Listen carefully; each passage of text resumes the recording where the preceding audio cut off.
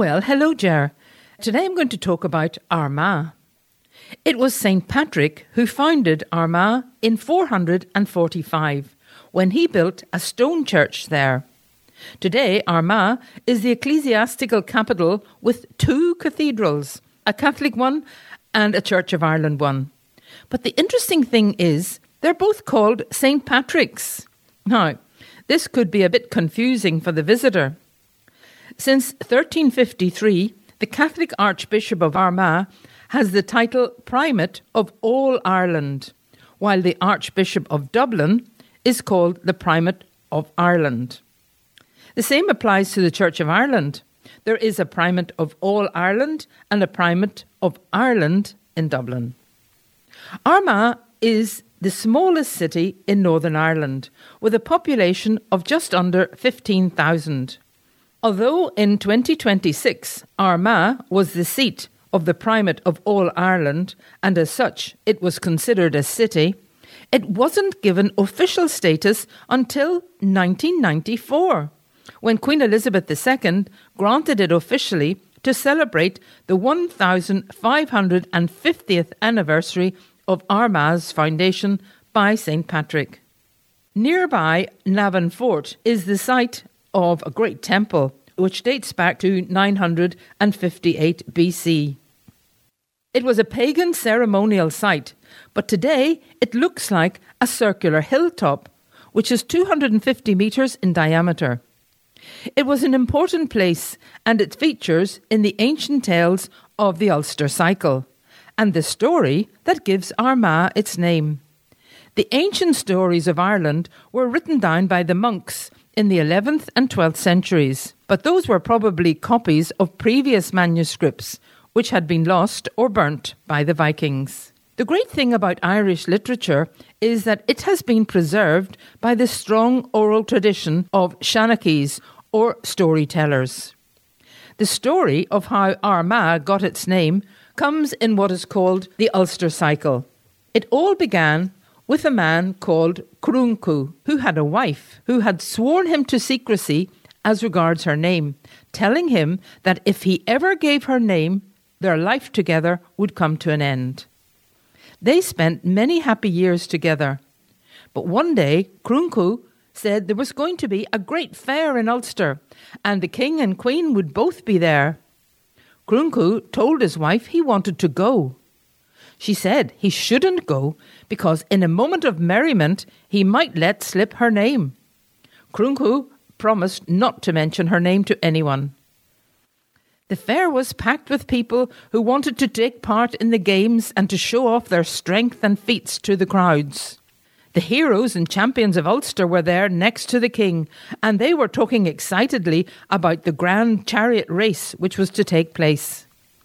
The race began, and as expected, the king's horses were out in front right from the beginning, and so easily won the race. Everyone was congratulating the king, and Cruncu, who might have had a bit too much to drink, said, "Oh, my wife could run faster than the king's horses." Now, unfortunately for him, the king heard Cruncu and summoned him over.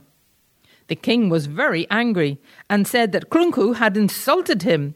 He ordered his men to go immediately to Cruncu's house and to bring his wife to take part in a race against his horses. When Cruncu's wife saw the king's messengers coming to her door, she knew that something bad had happened. She opened the door, and the messengers told her what had happened, and that she would have to accompany them. She said she was expecting a baby and was not in condition for running a race. They told her that her husband would be killed if she did not come. Reluctantly, she went and implored the king for mercy, saying her baby was due at any moment and that she would willingly take part in a race after her child was born. But the king was adamant. Cruncu had insulted him, and she would have to run a race with his horses. Cruncu's wife begged the onlookers to help her and have mercy on her, but to no avail. They shouted, "Run the race!" The king was getting impatient and said if she didn't run the race, he would kill her husband. He asked her for her name. She answered, "My name is Macha." She finally agreed and was brought out beside the horses. From the moment the race began, she was out in front and ran faster than the wind and easily won the race. She collapsed and gave birth there and then, not to one baby, but to two. She said, "My name is Macha, and from this day on, this place will be known as Awan Macha, which means the twins of Macha." And because no one had come to her aid when she pleaded with them, she put a curse on all the Ulster men, saying that in times of war, they would become as weak as a woman is when she is giving birth to a child. She said the curse would last for 5 days and 4 nights, and that their descendants would also be affected by the curse for 9 generations. The place became known as Awan Macha, which then became Ardwacha, and then Armagh, as it is known today. It later became one of the great royal capitals of Gaelic Ireland, and even became known as the City of Saints and Scholars. By the 7th century, Armagh had become the site of the most important church, monastery and monastic school in the north of Ireland. However, in 839 and 869, the monastery of Armagh was raided by the Vikings, who had discovered that valuable silver items were likely to be found in churches and monasteries.